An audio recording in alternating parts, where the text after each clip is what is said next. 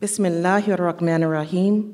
Alhamdulillahi nasta'inahu wa nastaghfiruhu wa na'udhu billahi min shururi anfusihim wa sayyiati a'malina.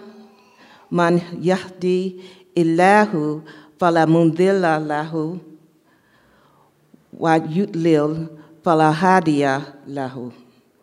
Ashhadu an la ilaha illallah wahdu la sharika lahu wa ashhadu anna Muhammadan abduhu wa rasuluhu. All praise and thanks are due to Allah. We seek God's help and forgiveness. We seek refuge in God from the evil within ourselves and the consequences of our own evil deeds.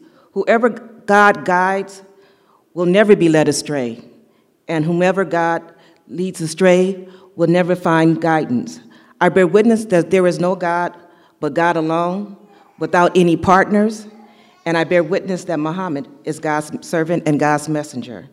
You who believe, be mindful of God as is God's due, and make sure you devote yourself to God and to your dying moments.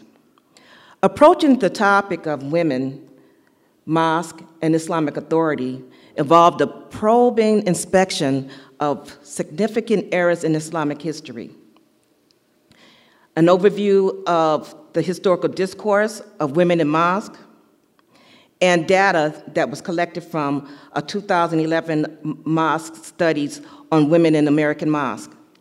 These sources serve to illuminate some current circumstances. So here in this brief khutbah, I would like to offer a few important points of reflection on the history of women in the mosque, followed by how we can nurture our souls.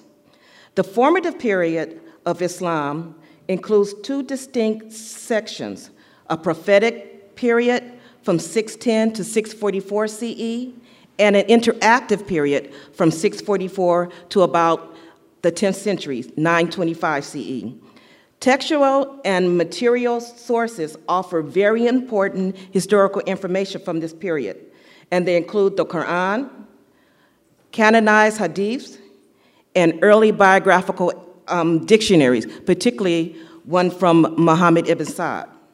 Prophet Muhammad, blessings and peace be upon him, began teaching Islam in 610 CE at the age of 40. Until his death, he remained the only authority on religious knowledge for the then small Muslim community. Three mosques held extreme importance for the believers: the Meccan sanctuary surrounding the Kaaba, the Prophet's Mosque in Medina, and the Jerusalem Al-Aqsa Mosque.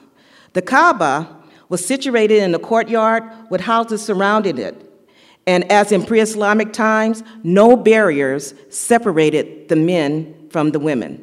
To this very day, during the Muslim pilgrimage to Mecca, there are still no barriers, no gender separation, and no separate entrances. As the Prophet and the early Muslims were forced to migrate to Medina due to persecution, the Muslim community grew, and so did the importance of the mosque. The mosque had many functions. It functioned as a school where people learned the religion. It functioned as a parliament where the community discussed laws and affairs of the state. It functioned as a courthouse where judgments were passed. And it also functioned as a community center where families met with their friends and neighbors and held celebrations. In short, it was the hub and center of public life for the Muslim community. The Prophet's Mosque in Medina also functioned as his home, with one entrance open to an adjoining courtyard where prayers were conducted. What is also significant is that there were no evidence of walls or other barriers separating men and women. There is also evidence of full female access to both the Meccan sanctuary and also the mosque in Medina. Several Quranic verses tell us that God commanded full access to all believers. Chapter 2, verse 114 states, "And who does greater wrong than those who prevented access to the places of prostration to God, so that God's name not be mentioned in them, and endeavored for their devastation? It had not been for those to enter them, but as ones who are fearful. For them is degradation in the present, and for them is a tremendous punishment in the world to come. In many early examples of Islamic life, women were regarded as leaders in establishing the life, the character, and the practices of the Prophet. The Prophet's best friend, Abu Bakr al-Siddiq, may God be pleased with him, assumed leadership of the Muslim community after the death of the Prophet in 634 CE. His leadership is regarded by most historians as more or less a continuation of prophetic practices, particularly regarding women's access to mosque. Early Islamic history is full of examples of women as active participants and as fully involved partners in the crucial emergence of Islam. Following the death of the Prophet, his wives became sought out for their knowledge of prophetic practices. Most prominently, the Prophet's wife, Aisha, may God be pleased with her, who was also the daughter of Abu Bakr, was consulted. Aisha is renowned for a large percentage of hadith transmission. Many early scholars attribute as much as half of our religious knowledge to her. Umar ibn al-Khattab, may God be pleased with him, was the second leader of the Muslim community for 10 years after the death of Abu Bakr. Umar's leadership begins an interactive period marked by rapid growth and a time when most of the primary textual sources, the Quran and Hadith, were compiled, recorded, and codified. Umar's leadership is also marked as a time of initiating the first major changes for women and their accessibility to mosque. From textual sources, we find that during his reign, the structure of the Kaaba, the Meccan sanctuary around the Kaaba, also changed. Umar bought the surrounding houses, tore them down, and surrounded the area with a wall. Yet there was still no barriers and no walls within the sanctuary itself, the courtyard of the Kaaba. Umar figures prominently when it comes to the discourse of women in mosque. He was known to be strict and autocratic, especially in relation to women. For example, an hadith narrated by Sa'd ibn Abu Waqqas states, and I'm going to read this, once Umar asked to see Allah's apostle, in whose company there were some Qurayshi women, who were asking him for more financial support, raising their voices. When Umar asked permission to enter, the women quickly screened themselves. When Allah's apostle admitted Umar, Allah's apostle was smiling. Umar said, "O Allah's apostle, may Allah keep you happy always." Allah's apostle explained, "I'm astonished at these women here with me. As soon as they heard your voice, they quickly screened themselves." Umar said, "O Allah's apostle, you have more right to be feared by them." Then Umar addressed the women, saying, "O enemy of yourselves, do you fear me and not Allah's apostle?" They replied, "Yes, for you are a fearful and fierce man as compared to Allah's apostle." On that, Allah's apostle said to Umar, "By God in whose hands is my life, when Satan sees you walking down a path, he takes a path other than yours." It was said that Umar disliked his wife going to the mosque, but unable to prevent her Islamically due to the Prophet hadith stating, "Do not prevent the female servants of God from attending the mosque of God," he instead instituted gender segregation. Umar prevented the Prophet's widows from going to the mosque in Mecca by preventing them from performing pilgrimage. However, he reportedly reversed this decision after his death. After Umar's death, Uthman ibn Affan, may God be pleased with him, assumed the leadership. He reversed many of Umar's decisions. Ibn Sa'd reports that when Uthman came into power, he once again allowed women to pray together with men, but behind the men. After Uthman, the Prophet's son-in-law Ali, may God be pleased with him, leadership held no changes in women's access to mosque. As Islam spread and the leadership of Muslims changed, mosques were constructed in various garrison towns and remained an important part of Muslim public life. Though these mosques very often resembled the Prophet's mosque in Medina, there was one distinct difference: separate entrances for men and for women. During the prophetic period, the Prophet Muhammad, sallallahu alaihi wasallam, may peace and blessings be upon him, was the sole figure of Islamic authority.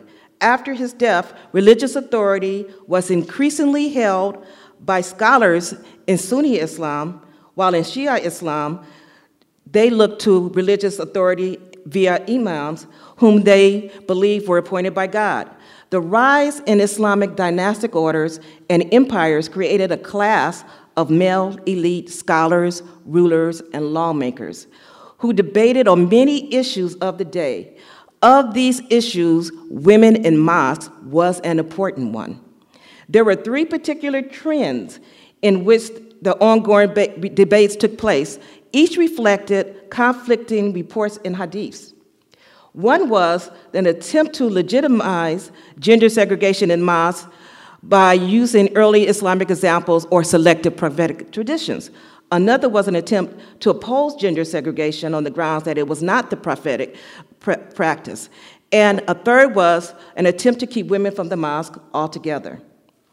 Although Quranic injunctions such as chapter 2, verse 114, and conflicting reports in hadith prevented the total possibility of prohibition of women from mosques, within 200 years of the Prophet's death, many places in the Islamic world had instituted systems of seclusion for women and segregation in mosques.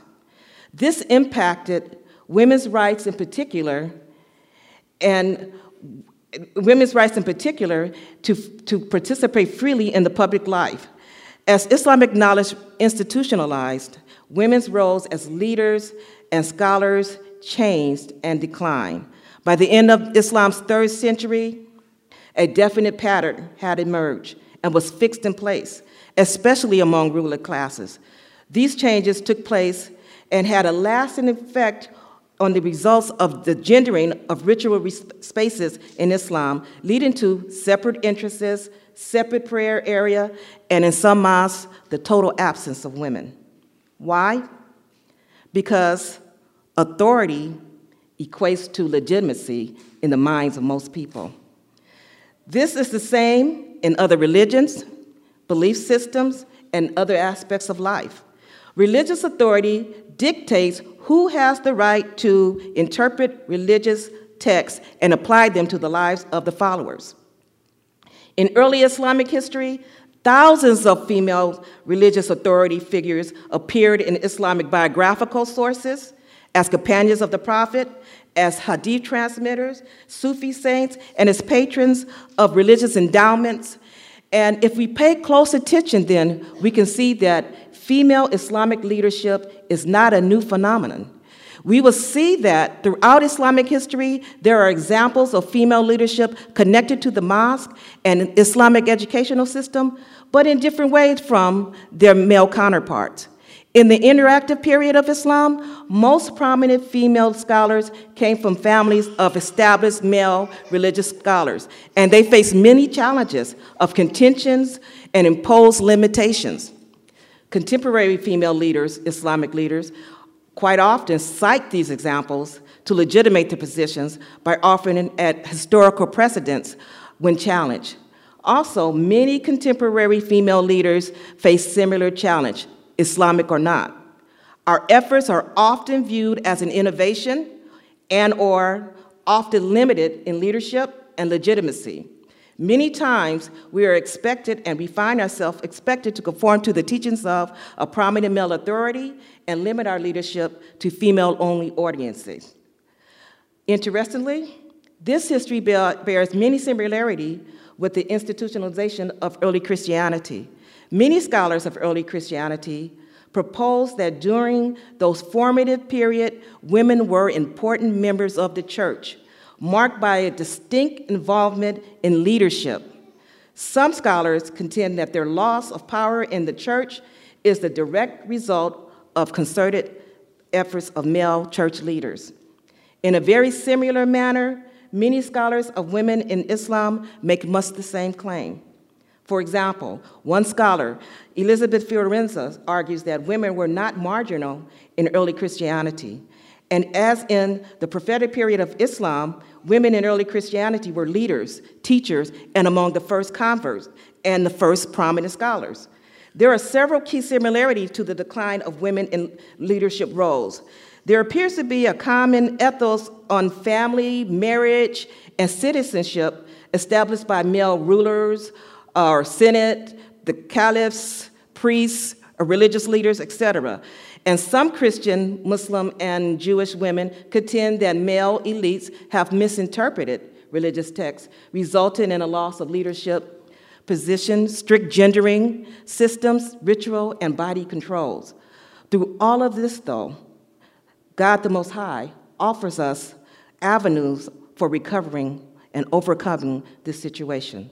The Quran states, "Verily, for all men and women who have surrendered themselves unto God, and all believing men and women, and all truly devout men and women, and all men and women who speak the truth, and all men and women who are patient in adversity, and all men and women who humble themselves before God, and all men and women who give in charity, and all self-denying men and self-denying women, and all men and women who guard their chastity, and all men and women who remember God constantly. For all of them, God has readied forgiveness of sins and a great and mighty reward." I have said what I have said. May God forgive us all.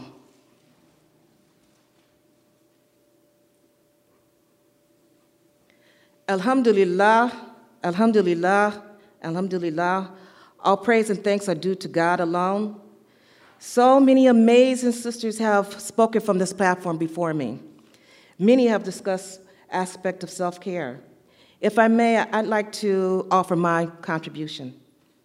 Your soul is an intimate part of who you are, so much so that in classical Quranic commentaries, the word nafs is translated as soul and self interchangeably. In referring to the soul, I am referring to the essence of who you are, yourself. To care for and to encourage the growth and development of something is to nurture it.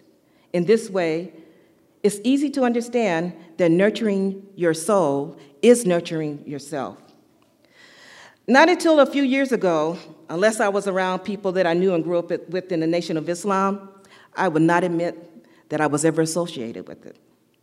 For those who may not be familiar with the Nation of Islam, it is an African-American Islamic religious movement founded in the 1930s by Farad Muhammad, later developed by Elijah Muhammad, and I will not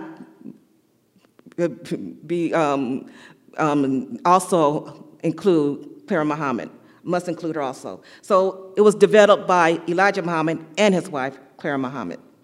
Several leaders got their start in the Nation of Islam: El-Hajj, Malik El-Shabazz, Malcolm X, Muhammad Ali, Minister Farrakhan, and Imam Wafiddin Muhammad. The Nation of Islam, a strong call for Black unity and its push for Black people to know their worth and to do for self, could be considered an early example of a Black Lives Matter movement. And if we can see it in that way, then perhaps we can get some benefit from that. Perhaps we could come to see that the work that we do towards correcting the power imbalances in society, while we're working on that, it is also important to heal the thinking of the oppressed and the marginalized. We must know that there is worth there, and they must know their worth and learn from the past in order to break the cycle. For me, while I took in the mental and physical training of the Nation of Islam, I hungered to know more about the world and what made people think and behave as they did. So at a young age, about 14, I started college. My favorite place was the library and reading books on philosophy and world religions. In the Nation of Islam, the life of Prophet Muhammad, peace and blessings be upon him, was not in the forefront. So as a child, when I heard the name Muhammad, I assumed it was referring to Elijah Muhammad. As I read books on Islam, though, in the library, it became apparent that none of them were referring to the type of Islam that I was taught all my life. I became fixated on the life stories of the Prophet Muhammad and his companions, so much so that in 1974, I decided I wanted to be that kind of Muslim. And I stopped going to the Nation of Islam services. I didn't know Islam in any particular name of Sunni or Shia or whatever. I just wanted to be like those people, like Prophet Muhammad and his companion.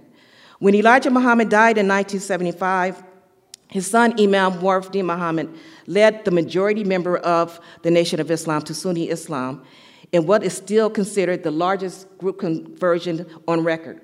By this time, I was well on my way in the study of Islam, but it was good then to be able to reconnect to the people that I knew all my life. Growing up in the Nation of Islam in the 60s and 70s was like an experiment in how to correct a social imbalance. There were definitely many pros and many cons. On the pro side, we grew up in a social vacuum, away from the talk of society about who we were as Black people and what society thought our place was in it. Instead, we lived in a world where our young minds were filled with empowering messages, history, examples, and potentials. One of the life lessons we learned from that experience was how to create our own world with whatever materials were present. Yet, in all other areas of my life, I struggled to feel love and support. I was painfully shy as a child, and I grew into a woman who had very dichotomous ways of thinking and behaving. So much so that not until a few years ago, I would not even admit also that for most of my life, I was profoundly unhappy, disconnected, and suffered long bouts of deep sadness.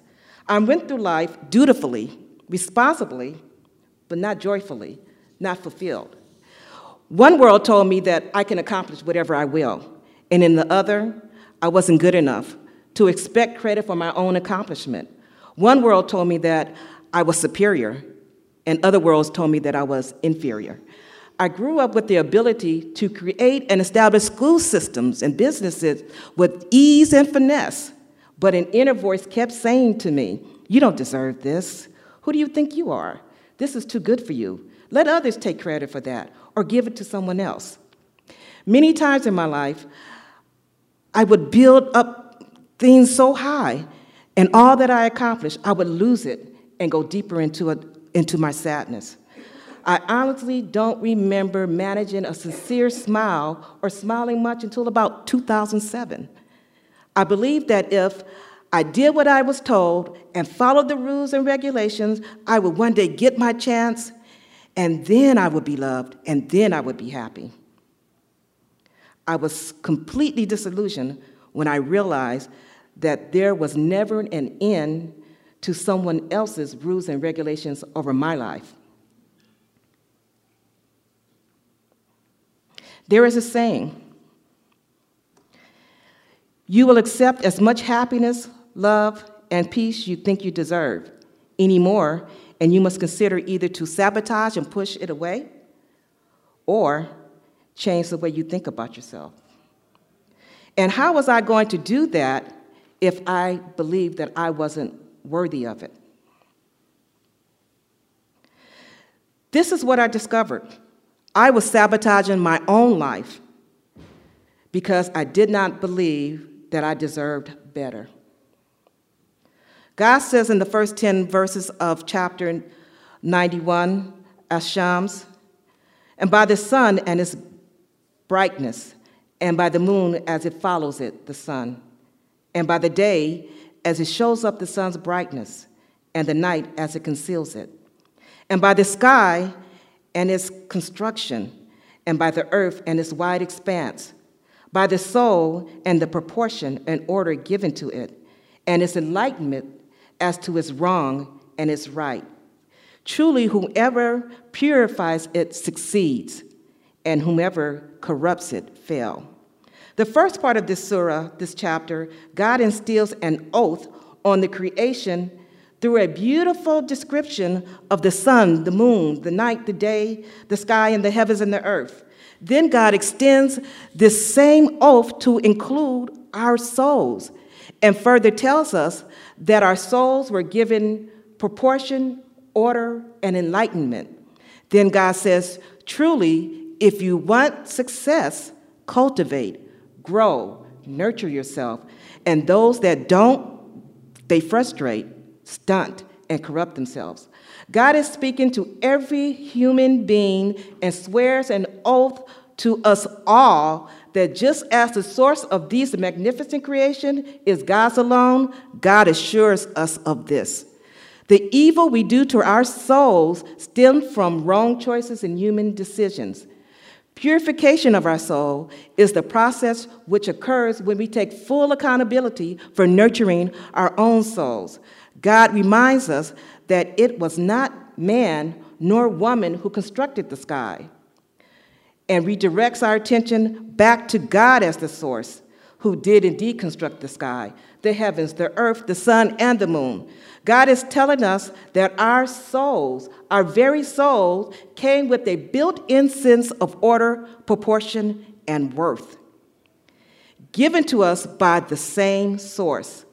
What is order and proportion? We are given an innate sense, a seed of what it means to act with virtues of justice, of mercy, and forgiveness.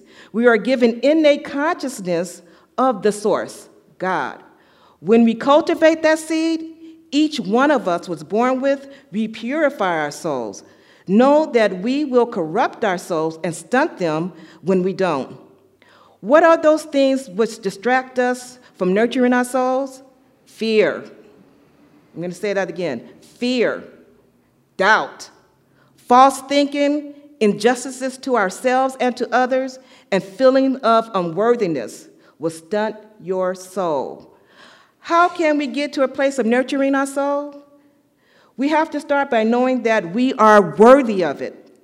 We deserve it, and that when God addresses humanity in the Quran, God is speaking to each and every one of us.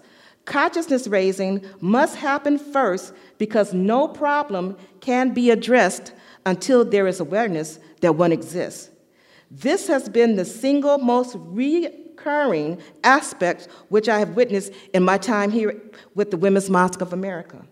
That's why this place is so important. Very quickly, I came to realize that the safe space of which the Women's Mosque of America refers to is not a matter of physical safety.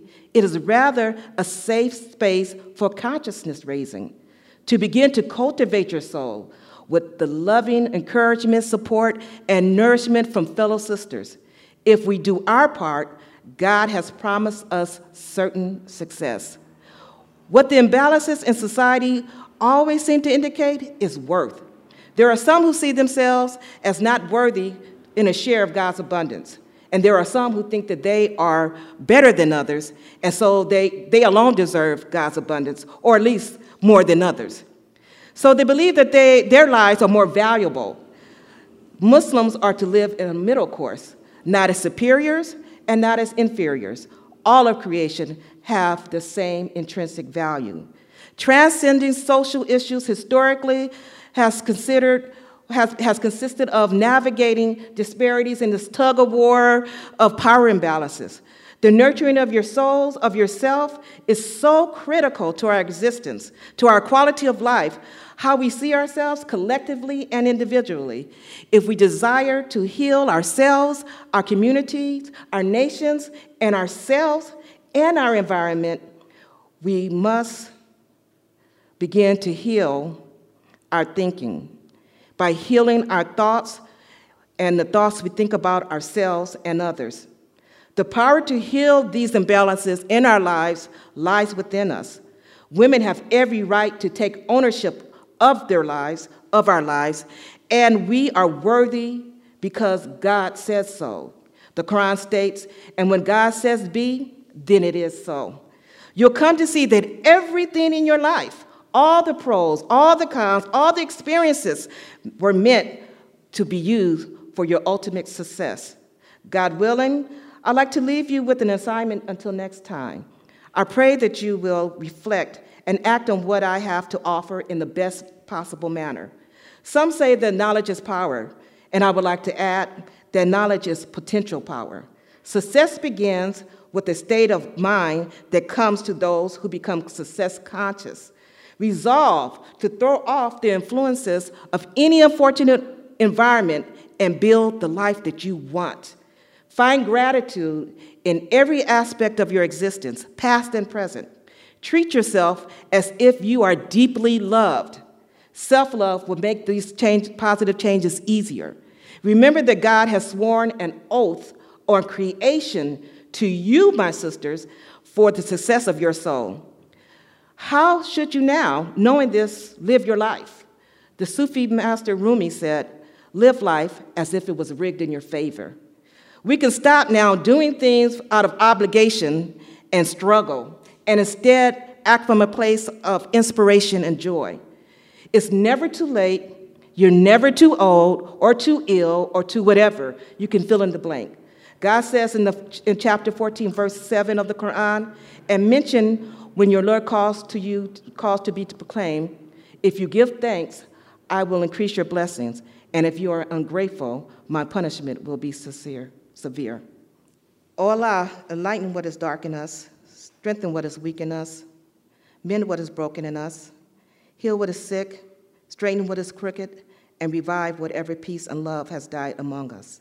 Our Lord, forgive us and our brethren who came before us into the faith, and leave not in our hearts rancor or sense of injury against those who have believed. Our Lord, thou art indeed full of kindness, most merciful. Our Lord, grant us good in this world and good in the hereafter, and save us from the punishment of the fire. God commands justice, doing good, and generosity towards relatives, and God forbids what is shameful, blameworthy, and oppressive. God teaches you so that you may take heed. Wa aqimna as-salat. Allahu Akbar, Ashhadu an la ilaha illallah, Ashhadu anna Muhammadur Rasulullah, Hayya ala salah, hayya ala falah, God committed salah, Allahu Akbar, la ilaha illallah.